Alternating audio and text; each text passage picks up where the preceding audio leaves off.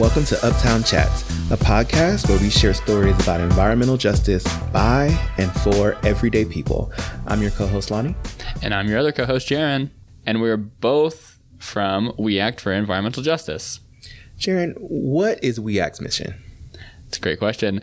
We Act's mission is to build healthy communities by ensuring that people of color and or low-income residents participate meaningfully in the creation of sound and fair environmental health and protection policies and practices. Speaking of protecting people of color, it's also February, which means... Black History Month? Exactly. Ding, ding, ding, ding. Yay, do I get a prize? No, you don't get a prize. Because I just get to keep my job. You get to keep your job because Yay. we celebrate Black history every single day at We Act. Yeah, absolutely. It is very much a part and embedded in the work that we do of celebrating the work of people of color. Even our executive director, Peggy Shepard, is an important part of Black history, specifically through her role in the environmental justice movement. So 35 years ago, she helped coordinate a demonstration against the North River sewage treatment plant that shut down the West Side Highway. And that led to a lawsuit against the plant, which resulted in millions of dollars to fix the plant, and also led to the formation of We Act. So cool. A little bit of history about Peggy and about We Act. So we wouldn't be here right now if it wasn't for Peggy. Yeah. Thank you, Peggy. And guess what else February means? Valentine's Day. Yes. How do you like to spend Valentine's Day, Lonnie? I haven't spent a Valentine's Day doing anything since elementary school. And we all used to give out the little cards and the candy. Which I love. I wish we would do more of that. I miss my cute little Valentine's Day cards I used to get. And I wish adults would bring that back. You know, our generation needs to. We're full of nostalgia. We love bringing things back. All the reboots. Let's reboot old school Valentine's Day. Next Valentine's Day when you go to work, cut out your little heart envelope, put it on your desk, and tell everyone to bring their cute little Valentine's cards and candy. I think we can make that a part of office culture. Absolutely, we should. I want to bring it back. Reboot Valentine's Day. How do you feel about it, Lonnie? Do you feel beautiful on Valentine's Day? Does it make you feel beautiful? I don't know if Valentine's Day makes me personally feel beautiful, but I do know that a lot of people on this day, they get beautiful for their significant other, or they might be going on a date or something like that. So they're going to get all dressed up. They're going to probably put on some makeup, some cologne, perfume. Maybe take a shower. Hopefully they're taking a shower. That doesn't speak to anything about my personal hygiene. I take a shower every day. But, you know, sometimes there's people that, you know, it's a good reminder on Valentine's Day. Oh, yeah, I should probably shower. Come on, buddy. Wear deodorant, all the, you know, just the basic things. But, you know, it's interesting to think about this proximity between Valentine's Day and Black History Month and how those two things kind of mix in society when we think about being beautiful and people of color. Like, what are some of the barriers in our society that prevent people of color from feeling beautiful? And we actually had a report come out recently from We Act about a survey that we did with adults in Northern Manhattan looking at beauty and beauty standards, especially in terms of how that impacts their health. And as part of that survey, there were about 300 adults that were interviewed and asked about their perceptions of beauty and different products that they used, including hair relaxers and skin lighteners, which often feed into perceptions around beauty and colorism. Yeah, I also read this report, and there's two things that struck me. One was that 50% of the respondents believe that other people think that straight hair makes them look more beautiful and more professional. And also that more than half of the respondents believe that others think that light skin makes them beautiful. So this kind of perpetuating this idea of a beauty standard that is straight hair and light skin. Yeah. And it's really interesting to think about how that penetrates into our society. And one thing I like about this report is it starts to answer some of these questions about what are some perceptions around beauty and how that impacts product usage, especially in, you know, specifically in Northern Manhattan. But it also leaves room to answer some of these other questions that I think are still lingering about impacts of racialized beauty standards and society in general. One of them, I think, is what are European beauty standards and how do they show up in our society, and how does that play into colorism, and what does colorism look like in our society today? Also brings up, how do these standards translate to the use of beauty products? Why are some of these products that we use so toxic, and why aren't they regulated? It's a great question. It's kind of scary, honestly, but we won't spend too much time talking about that. We'll definitely get into it. And I think one of the last questions I think is important to answer is, how do we protect our health and reclaim our definition of beauty in the face of all of these, external factors and external forces that are shaping our standards and impacting our bodies? And luckily, we are joined in this episode by two guest speakers, including TK Sako, who is a great social media advocate around colorism and the impacts on our health and beauty standards. And also, we're going to be joined by WEAC's very own Ewa Vosper, who works on our federal policy team and has done a lot of work around actually trying to regulate some of these toxics in these products. Exactly. So 2 great guests for you today. We're going to roll our interview with TK first, and then we'll be back with you with Ewa afterwards.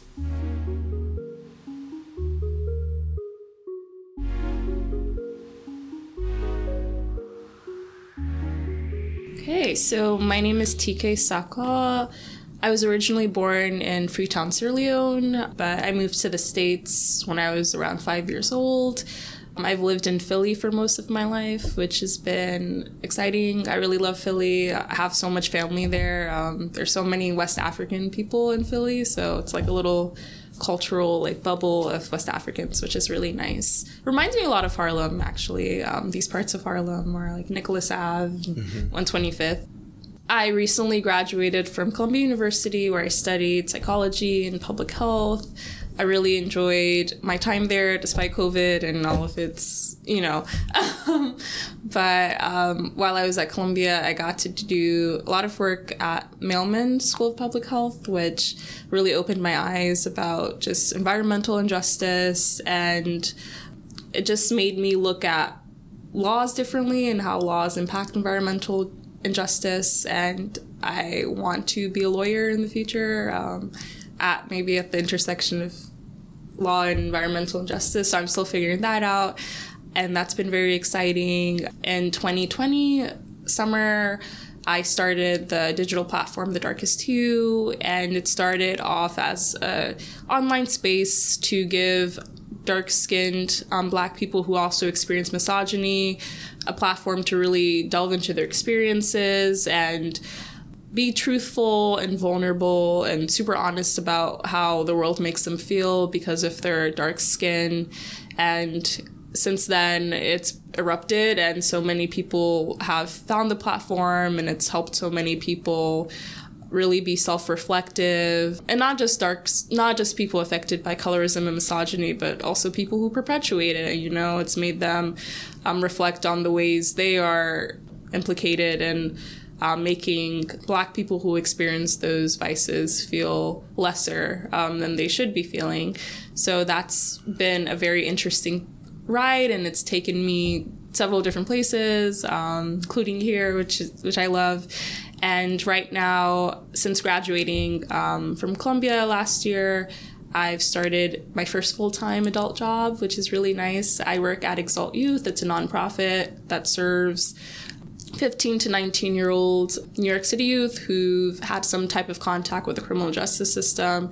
So as you imagine, I'm working with a lot of youth of color, a lot of Black youth, and the experience is so fulfilling because although I went to a pretty resourced high school, and obviously Columbia is very resourced, I did go to a middle school in Southwest Philly that was super underfunded, bars on the windows, very punitive, hyper disciplinary, and it was just the school to prison pipeline personified. So I'm grateful that I have an opportunity to work with youth who do go to those kind of schools, not just for middle school, but also for high school, who might not ever make it onto a college campus. I'm glad I get the opportunity to work on them and be a part of their support network and help them with help them manage everything that's going on in their lives educationally, criminal justice wise, and it's just a very fulfilling experience.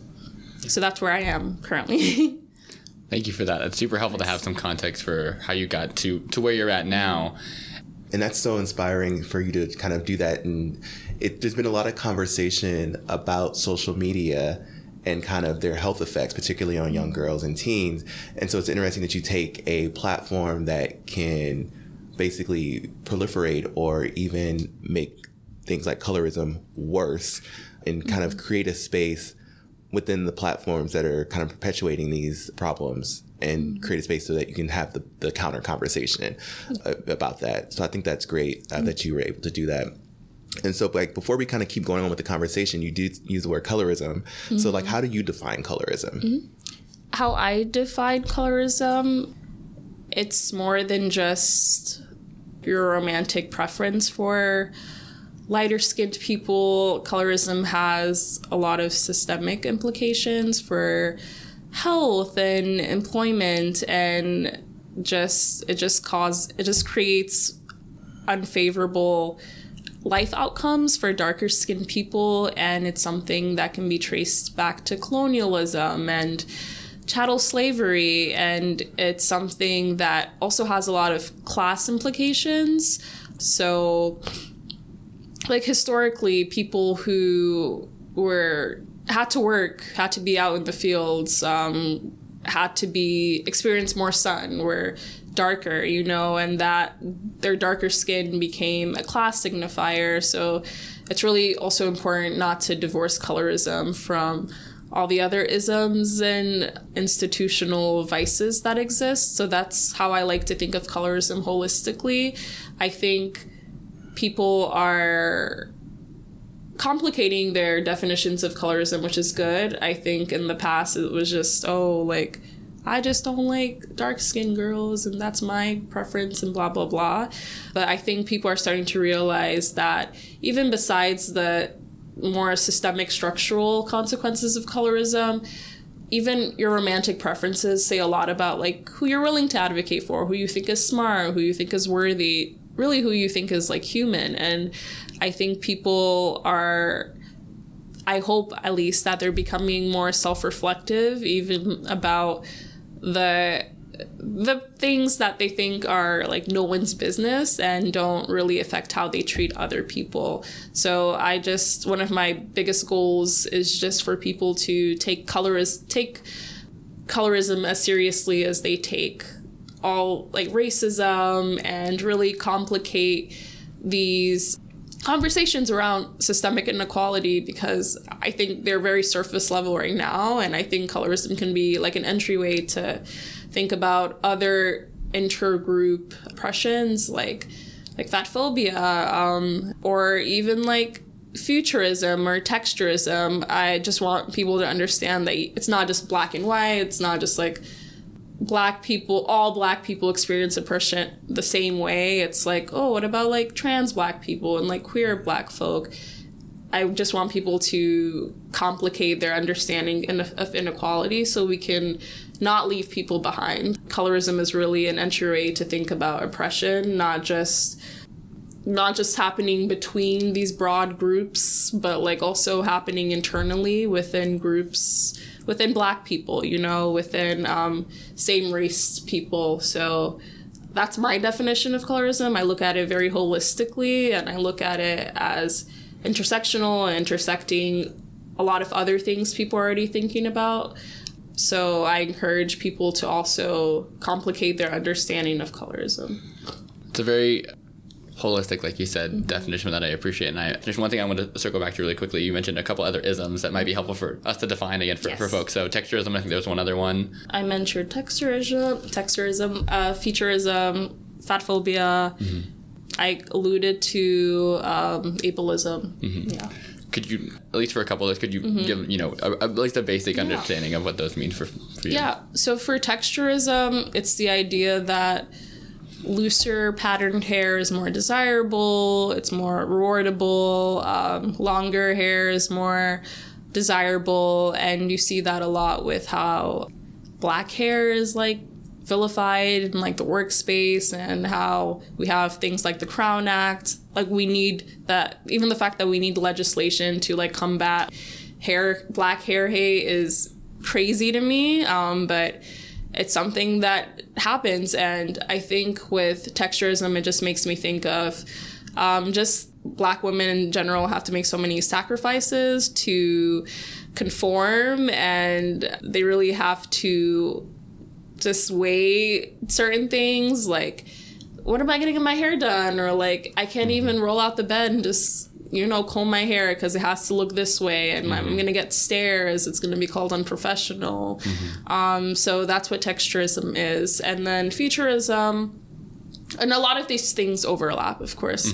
But futurism is the idea that certain physical, like facial features, have been just historically like vilified, like large noses. And futurism is not, these things are just not unique to Black people, of course. I think a lot, like, for example, with the Jewish community, there's a lot of stereotypes about their noses, and a lot of like anti-Semitism there that's just like centered around some of their like physical features. So I think about that. I also think about Black people, and like I've seen on TikTok that it seems like a lot more Black women are opting for like nose jobs, and like they think that like bigger noses are more masculine and like smaller noses are more like feminine, and there's like a history there. I also think about big lips, that there seems to be, and it's like complicated because cultural appropriation and stuff like that, but more people seem to be liking bigger lips these days. But it's like, it can't be too big because then it's like weird, but then it can't. So there's also like a history there with like big lips. And like, even if you think about depictions of just minstrel characters, they have like super big lips and like big noses, and that there's such a deep history there. And then I also mentioned fat phobia, which is something I'm trying to learn more about recently. And fat phobia, it's not just like the dislike for bigger bodies, it's also has implications for anti-Blackness and like Black people being historically associated with like different sized bodies and like weird, bad proportioned bodies. And there's such a history there, and there's an ongoing history there with medical racism when bigger people, from what I've read, go to the hospital or the doctor's office, if they're experiencing some type of illness or pain, that's not immediately investigated. Their bodies are blamed. It's like, oh, go lose weight first, and then we'll talk about the cysts or the fibroids in your stomach, even though like one has nothing to do with the other.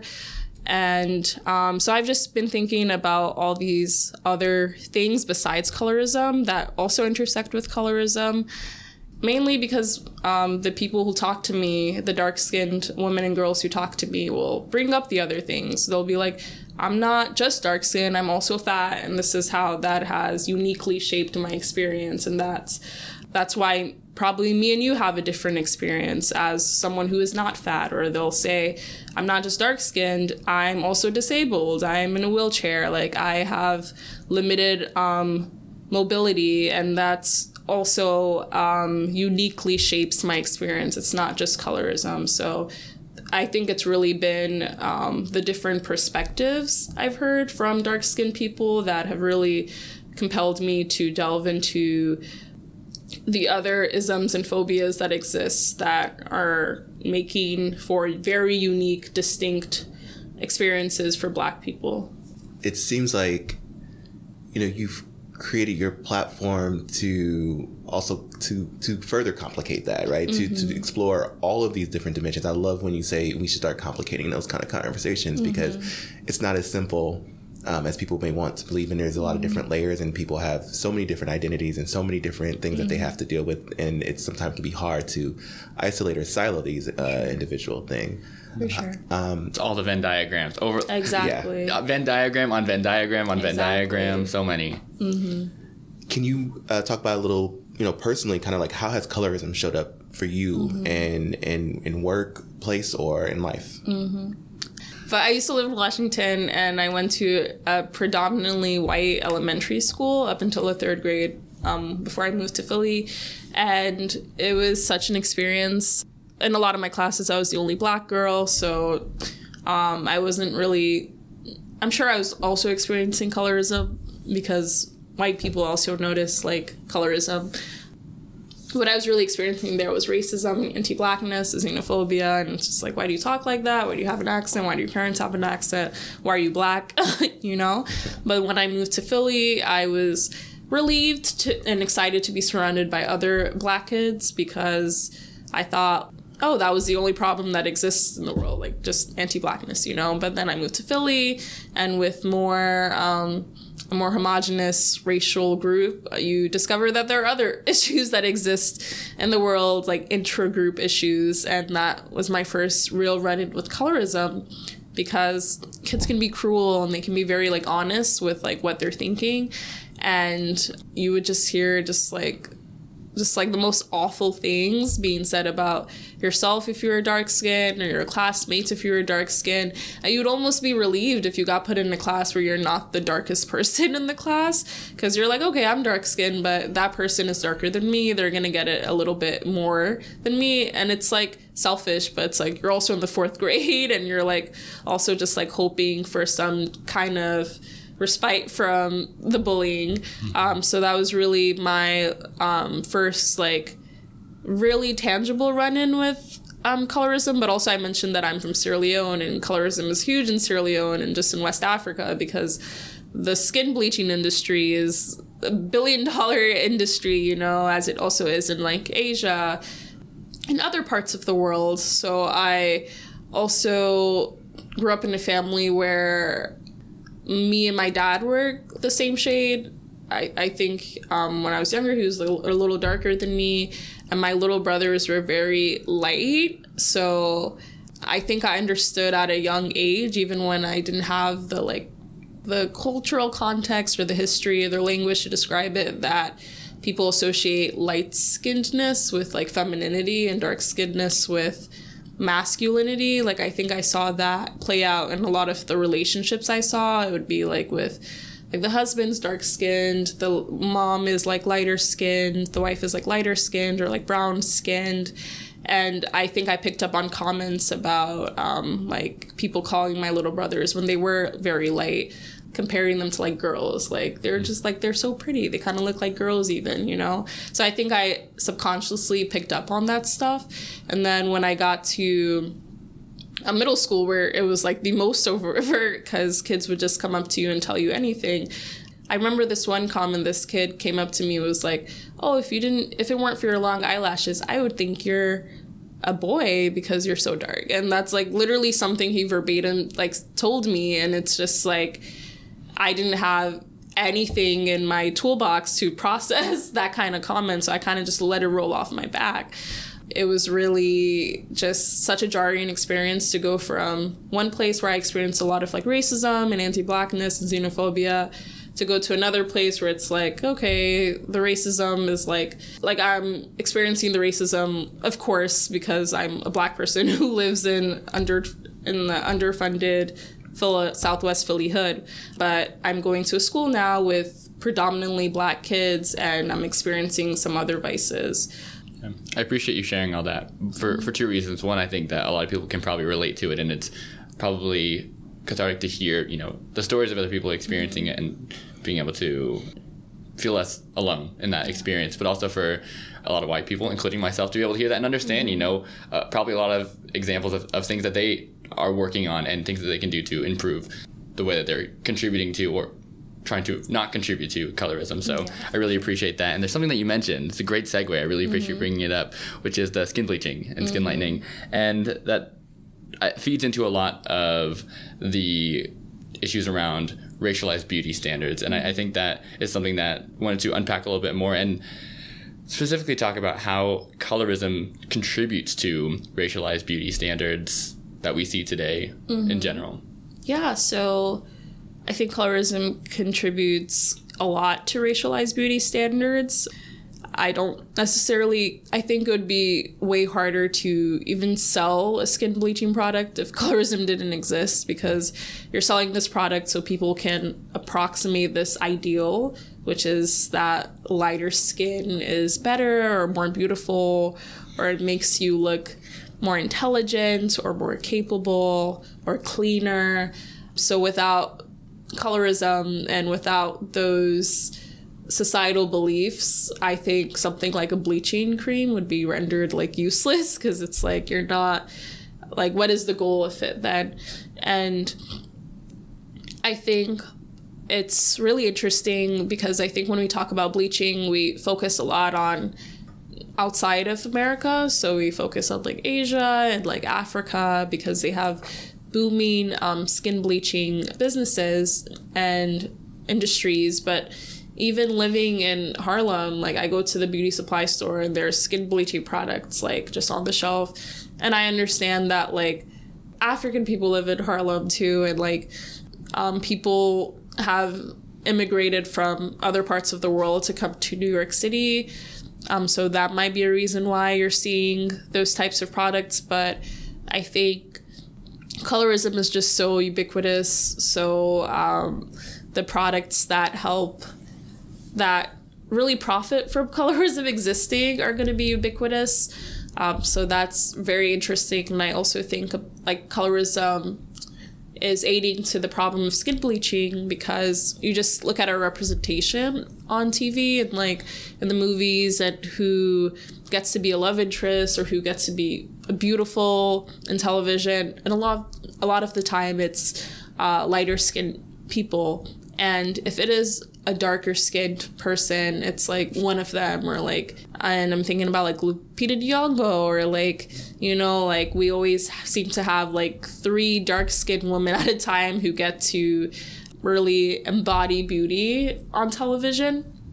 And even with those people, it's like they're also playing roles where they're like subservient, where they're like enslaved, or where they're maids, or like in positions of like much less power than people who are white or lighter skinned get to play. So I think representation adds to that, because then our brains start to subconsciously make connections between light skinned and certain other things, like, okay, light skinned in freedom, and light skinned in intelligence, and light skinned in beauty, and light skinned and deserving of love. I think our brains make those connections. And even if we don't sit down and like think about those connections like super consciously, I think those connections are going to infiltrate our consumer habits, and we just start consuming different aesthetics and products that we think will help us reach that idealized version of beauty and improve our lives. And something I also I think when people think about beauty, they think it's like frivolous, because like they associate it with women, and like, but we're all doing beautification things all of the time, like whether it's getting a haircut or buying like some type of outfit, like we're all beautifying ourselves all the time to like fit in, to conform, to just get through the day, just get through our lives, get through our jobs. So I also think people forget to just humanize people who do skin bleaching. I think my first step, like the first thing you want to do is be like, oh, like, why are you doing that? Like, it's like bad for your health, and it's also like you don't think black is beautiful. But I've learned to be less judgmental, because I think if you're resorting to that kind of beautification, you've had a really tough time like coming to the understanding that lighter skin is privileged, and you've done a lot of like internal wrestling. So I think now, and obviously I'm not going online advocating for skin bleaching, but when I am denouncing it, I make sure I want to contextualize why people are doing it in the first place. So it's not like people wake up and like, oh, I'm going to harm my health today. You know, I'm going to like put myself at risk for whatever type of cancer. I think they wake up and they want to feel beautiful, and they want to feel seen. They want to be able to navigate their workplaces a little less stressful. Like the world is already stressful. So I think through beautification, people are just trying to be less stressed and trying to be a little more happy. And so it's not really about blaming the individuals. It's about blaming like the billion-dollar industries that even advertise like crazy. I've seen crazy advertisements in like India about like skin bleaching products where it's like they'll literally say like you won't find love until you're lighter skinned, you know?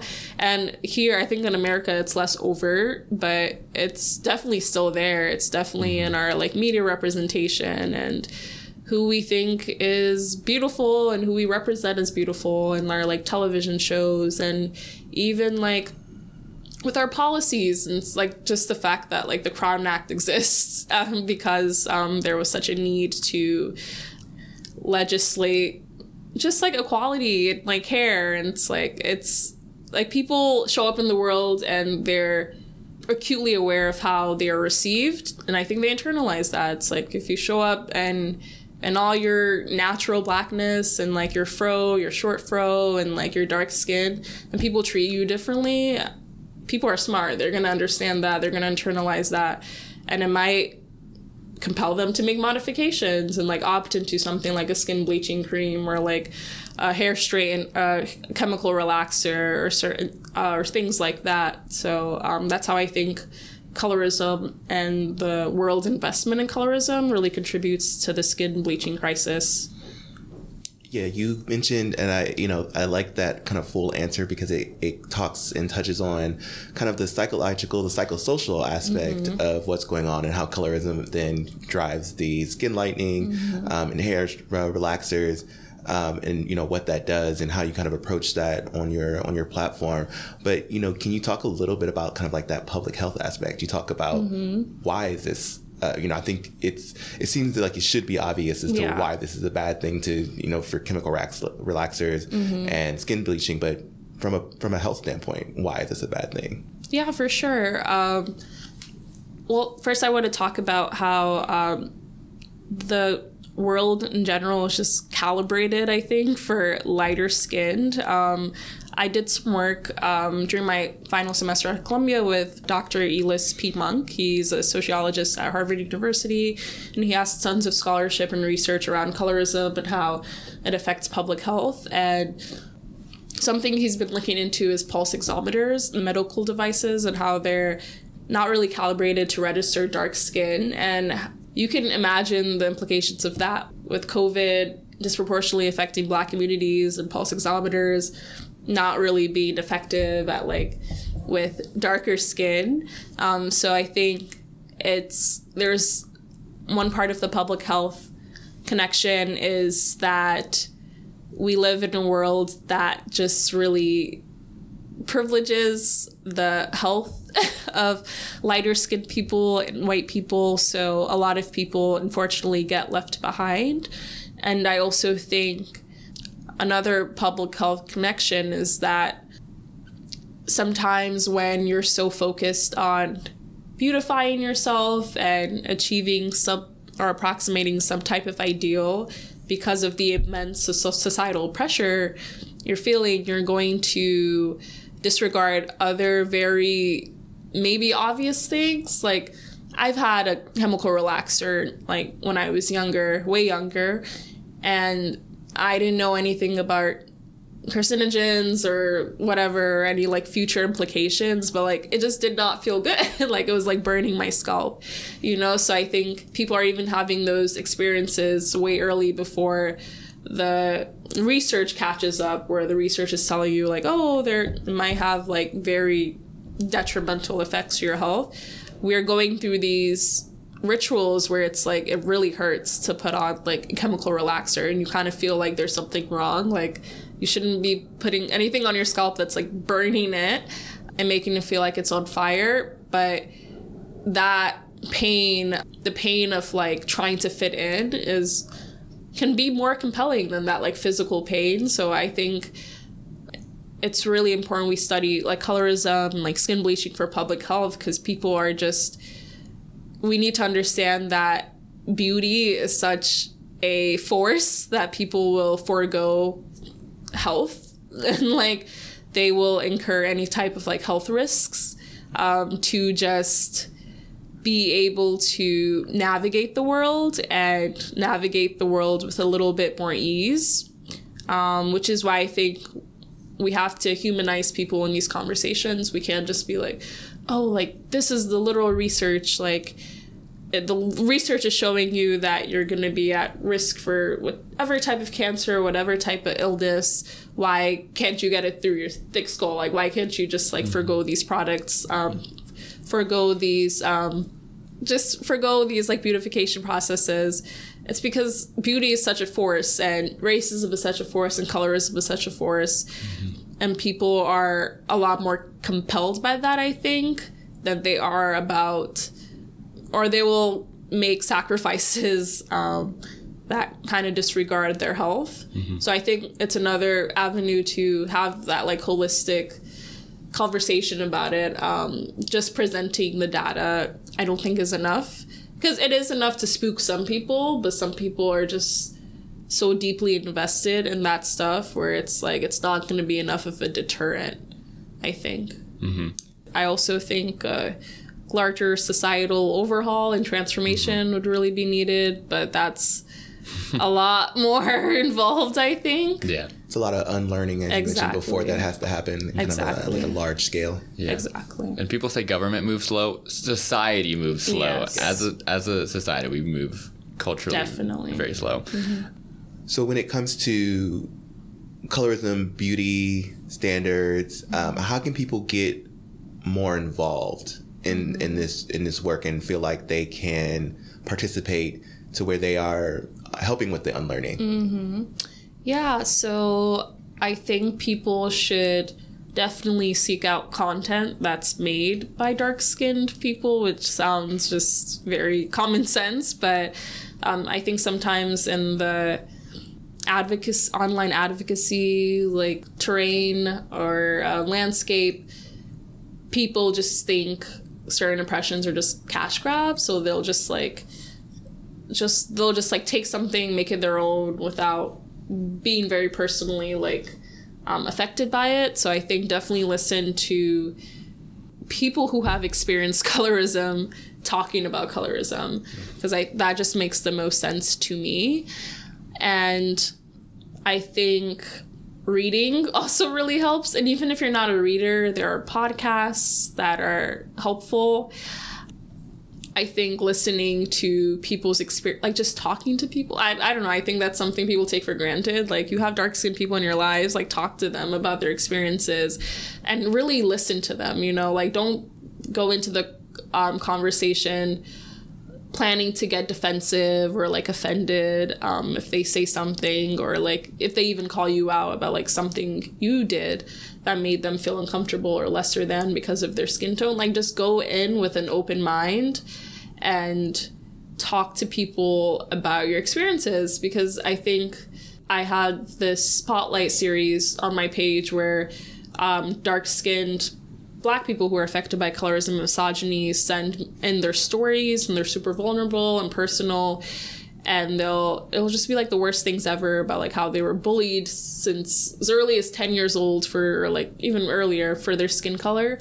And Black people would be in the comments like, oh, like, wow, like maybe I should talk to like my dark-skinned daughter, because maybe she's going through something that like, I don't know, or like maybe I should talk to like my nieces about this, because sometimes kids won't like outright come to you. But I think talking to people who are affected by whatever vice you're trying to unlearn and understand is super accessible, first of all, and super impactful.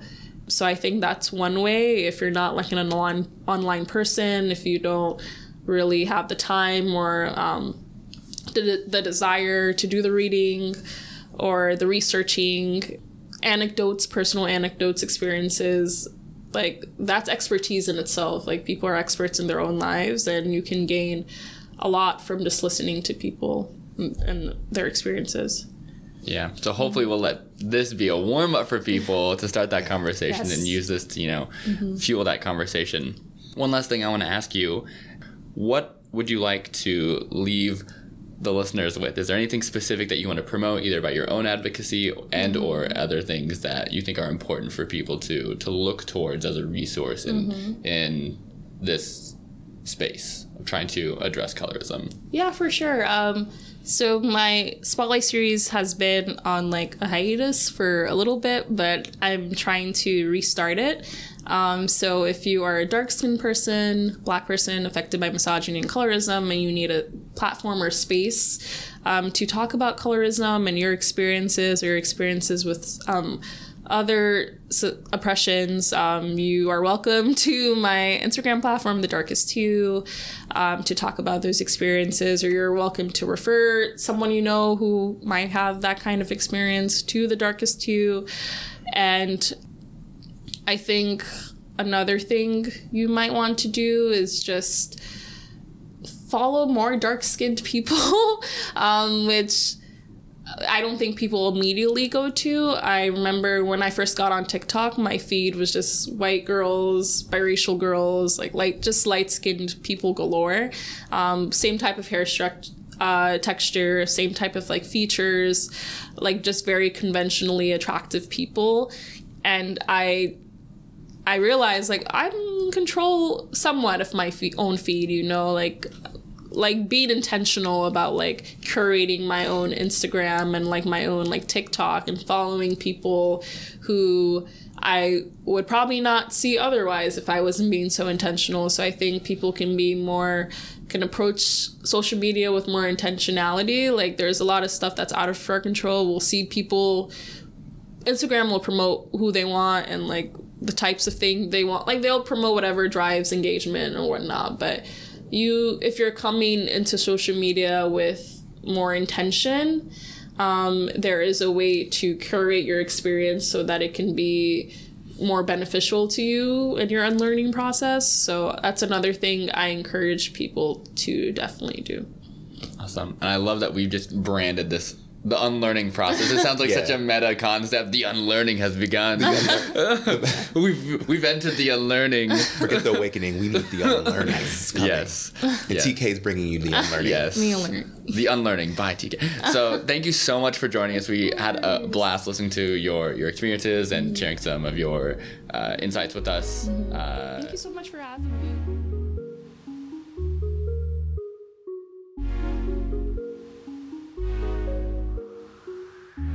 All right, we are joined by the one, the only Yua Vosper here at We Act. Yua, can you introduce yourself? So, as LG just said, my name is Yua Vosper. I am the Policy and Regulatory Manager here at We Act. I basically work in the federal office, but I live in New York.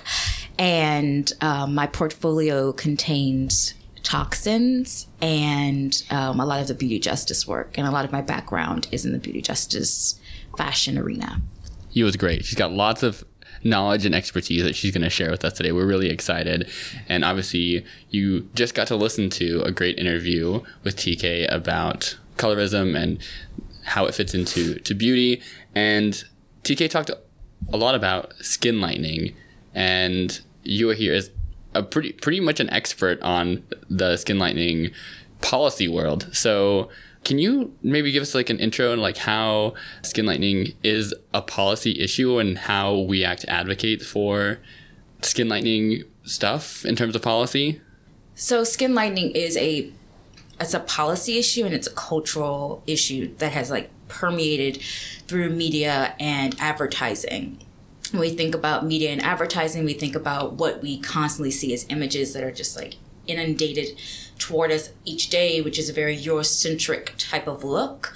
In Louisiana, where I'm from, we say light, bright, close to white. And it's the same kind of prevalence that people have like a standard for. The lighter you are, the more Eurocentric you look, the more professional you're deemed, the more you're trying to better acclimate into society. So it's number one, a cultural issue. And when that stems into policy, is that toxins and ingredients that come in our cosmetics are not fully regulated by the Food and Drug Administration, which is FDA.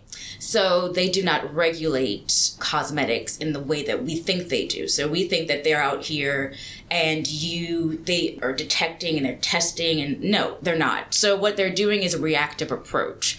Someone has to call in, a great number has to call in. It has to be, they have to go to the company, and then it's a whole process of recall. So when we have these ingredients in our products, we're thinking that there's a regulatory body that's protecting us when there kind of is, but kind of not. So it's kind of up to us to be able to determine what is in our products and to have a larger purchasing power. So when we think of mercury and skin lightening products, many people may even go and get these products thinking, oh, I have like an acne spot that I just want to clear up. And they pick up a product in the drugstore and they don't look on the back to see what are the ingredients. They just want the spot to be gone. And then it works. But in that process, you've put a neurotoxin on your face multiple times a day. And those kinds of chemicals and toxins bioaccumulate in the body. So that's how it becomes a regulatory issue, is that people are using this thinking they're protected from it, when in fact they're not at all. What I think is crazy is that I've actually had conversations with people in agencies, federal agencies, who did not know that cosmetics were not regulated the way that we all think that they are. Mm-hmm. And so there are people who are actually working in these spaces who assume that they are regulated, and their ears perk up and they kind of get worried that they're not. And so I think that is definitely a problem. But luckily we have people like you, because you actually wrote a bill that is now in law, now part of New York state law. So can you tell us a little bit about that? It's my greatest accomplishment. Yes, I can. I had the opportunity as policy staff to write a bill, and it was focusing on mercury out of skin lightening. And it was a process that I took very seriously, because it has a great impact on a community that I belong to, which is a person of color, a female of color. And it impacts women of color and non-binary, femme-identifying individuals in a huge way, because that's the target that uses 9 times more beauty products than any other demographic. So it was very important to me to get the language right and to ensure that my point was coming across, because a lot of times when you're writing bills, they will read the bill and then you'll get it back and then I'm like, that's not what I said. So I wanted to be clear what I wanted. And so that took a lot of, not expertise, but it took a lot of me asking for help. I graduated from Fordham Law School, and I'm very happy to have a huge support system within that, which is the dean of my program. She was very excited to hear that I wanted to learn more about drafting. She helped get me in touch with a professor, and I had the opportunity to kind of learn how to draft legislation for state and federal, what it took to draft legislation. And it also brought a lot of my background, because I have a master's degree in linguistics. So using words precisely and carefully was like something I enjoy. So having the opportunity to write the bill and draft the bill and then watch it succeed was a great accomplishment. So it was around Christmas Eve that I found out it was signed into law. So it was a good Christmas present for myself. So just like in a nice short snippet, what in a nutshell does that bill do? This bill that you wrote, what is it doing and how is it protecting people? So the bill prohibits mercury to be used as an ingredient in any personal care product or cosmetic in New York State. So basically, no one can sell or manufacture or distribute it. And this is big because it even includes internet sales. So you can't buy it over the internet and then distribute it in your store. Yeah, and for folks who aren't familiar with mercury and why it's harmful, can you say maybe 1 or 2 words about why it's important that gets removed from skin lightening products? So mercury is a neurotoxin, and it's commonly used in cosmetics because it inhibits melanin from further accumulating or producing. So when it's put into products, that's basically why it's there. It's like an inhibitor. but it has horrible side effects such as neurology issues, reproductive issues. Some people who have used it for years as it bioaccumulates in the body have had seizures. Some are rendered paralyzed. And the worst, of course, is death. Yeah, and for folks who don't know the concept of bioaccumulation, it basically means, when you use a product, it gets stored in your body, and over time, that storing of that chemical adds up to where it has a more damaging, has a worse effect on your body than it would just in a single dose on its own. It adds up basically over time is what that means. Thank you for that explanation, Yo. I feel like bills are sometimes so daunting for people to think about, and you went through the whole process. You did the thing, and now we have this great law that's protecting people. Circling back to the interview with TK, what did you think about what she had to say? Does any of the things that she said about experiencing colorism growing up resonate with you? Does it align with your experiences? What does that topic mean to you when we talk about colorism? So I definitely experienced colorism growing up. I grew up in Louisiana, very small town, very rural. We have a Walmart, and we just got a McAllister's Deli. Wow. Yeah. It's a sign of a small town. You got Walmart. And then McAllister's Deli. McAllister's Deli. Don't forget the McAllisters. Just came. We're happy about it. Okay.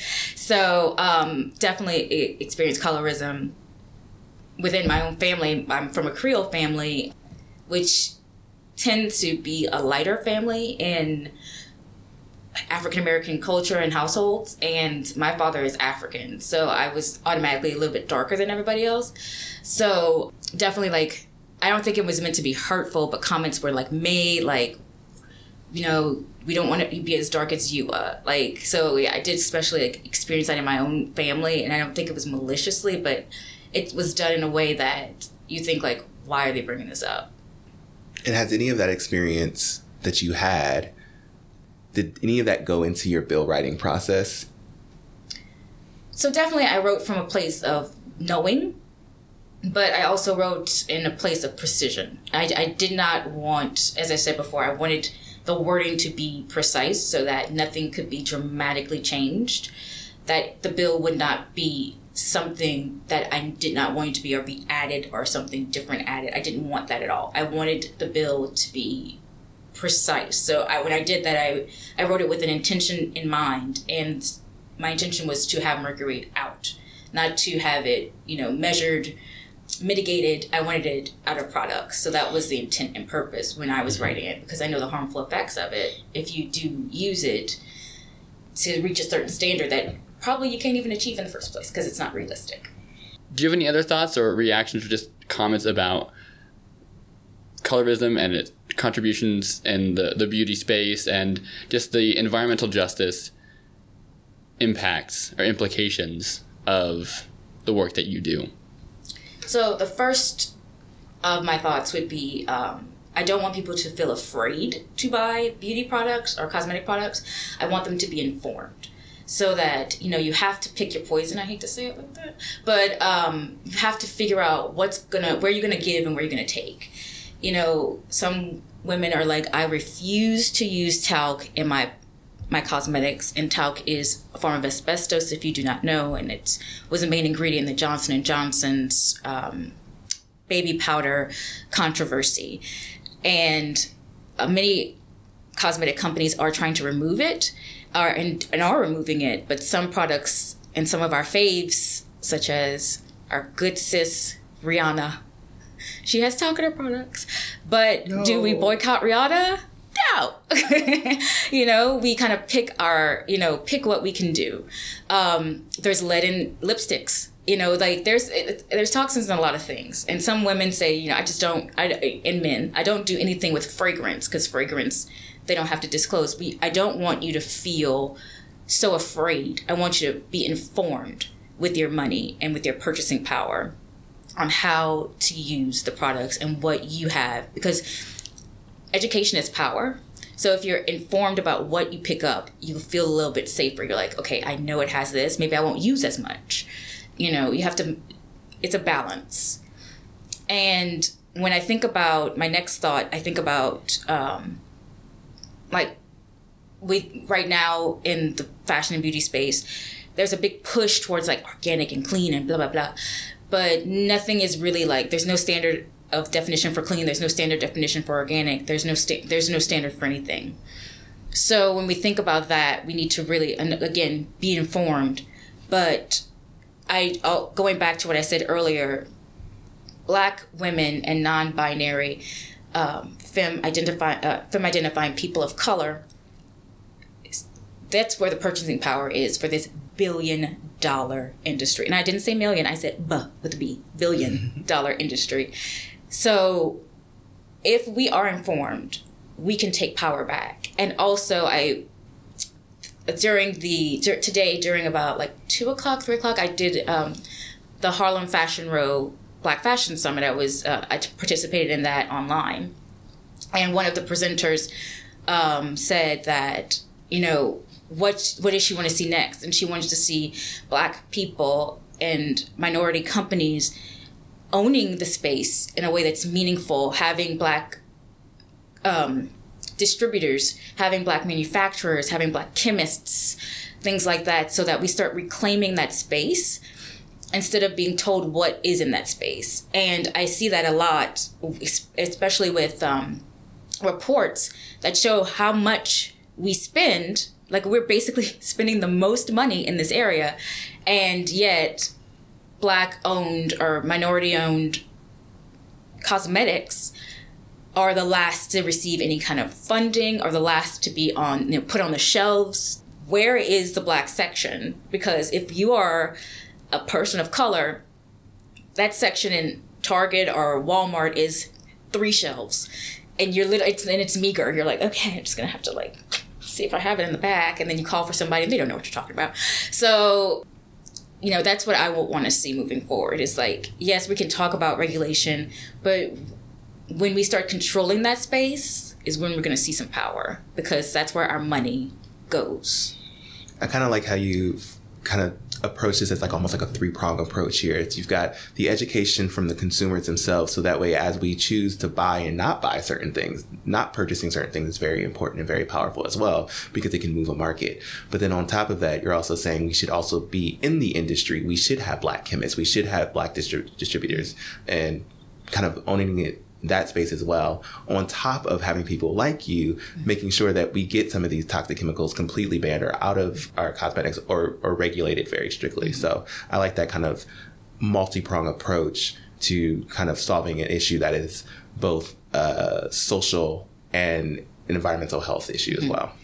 Yes, and just circling back quickly to your point that you made about people being more informed, I know that there are some apps out there that people can use to get information about what are the ingredients in their products, what products are safe to buy. I don't know if you want to speak quickly to those. There's one that I use. It's called Clearya, CLEARYA, and it's free. And basically you can put any cosmetic in the app and it renders back. And what I like is that it does tiers. So you'll have like red, these are harmful, and like yellow, these are harmful in smaller amounts, or this is what this one does.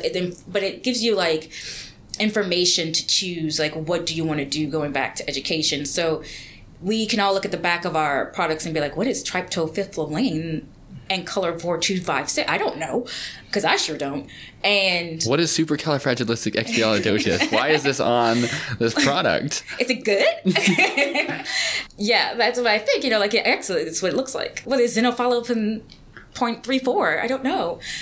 But what it does is, like, it'll tell you, this is what supercalifragilisticexpialidocious is, and this is why it may be harmful, it may be somewhat harmful, or it'll have a big, red, this is absolutely harmful, please put it down. Like, do not go to the register. That's literally how ingredients read in a lot of the back of our things, especially cosmetic and skincare. It's supercalifragilisticexpialidocious. It's hard to say, isn't it? Is.